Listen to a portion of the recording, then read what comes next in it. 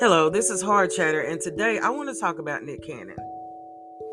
Now, I got a little issue with him. He got all these babies' mamas and all these babies, and, he flashes and talks of sex in a way that you would never want to have sex.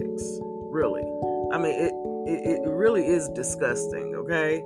Well, he was on his radio show today, and he said he tried to be a sweet for Mother's Day and write all of his baby's mamas a handwritten note, but mistakenly switched the cards up, causing turmoil between the women. And he's laughing. This isn't funny. When did comedy not be funny? If this is what he calls comedy, this is not funny at all. You cause turmoil between how many women? Because you decided to let your feelings show on a piece of paper. Who does that anymore?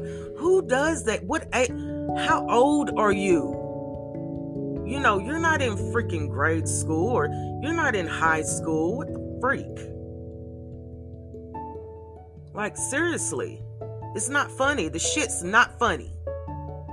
And the thing is that I'm thinking about abortion and women being attacked and all this other stuff, right? They need to come up with, if a man has a certain amount of kids, he's fixed. Shit like this is not funny. It is very serious. Having children is very serious.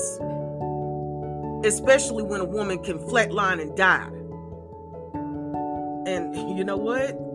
For those of you who are against what I'm thinking right now, fuck your feelings. Because here's the thing. He is laying out the blueprint for his children to follow later on in life. Okay? And that's when the past grows legs and it literally comes back to haunt you. So is it going to be funny then? Hell no, it's not going to be funny then. And it shouldn't be funny now. And we have got to do better as a people and stop upholding this bullshit, man. Especially in the neighborhood talk. This is bullshit. Stop giving him a platform to be an asshole. Because that's what you're doing. You're just giving him a freaking platform to be an asshole. And this shit's not funny, man.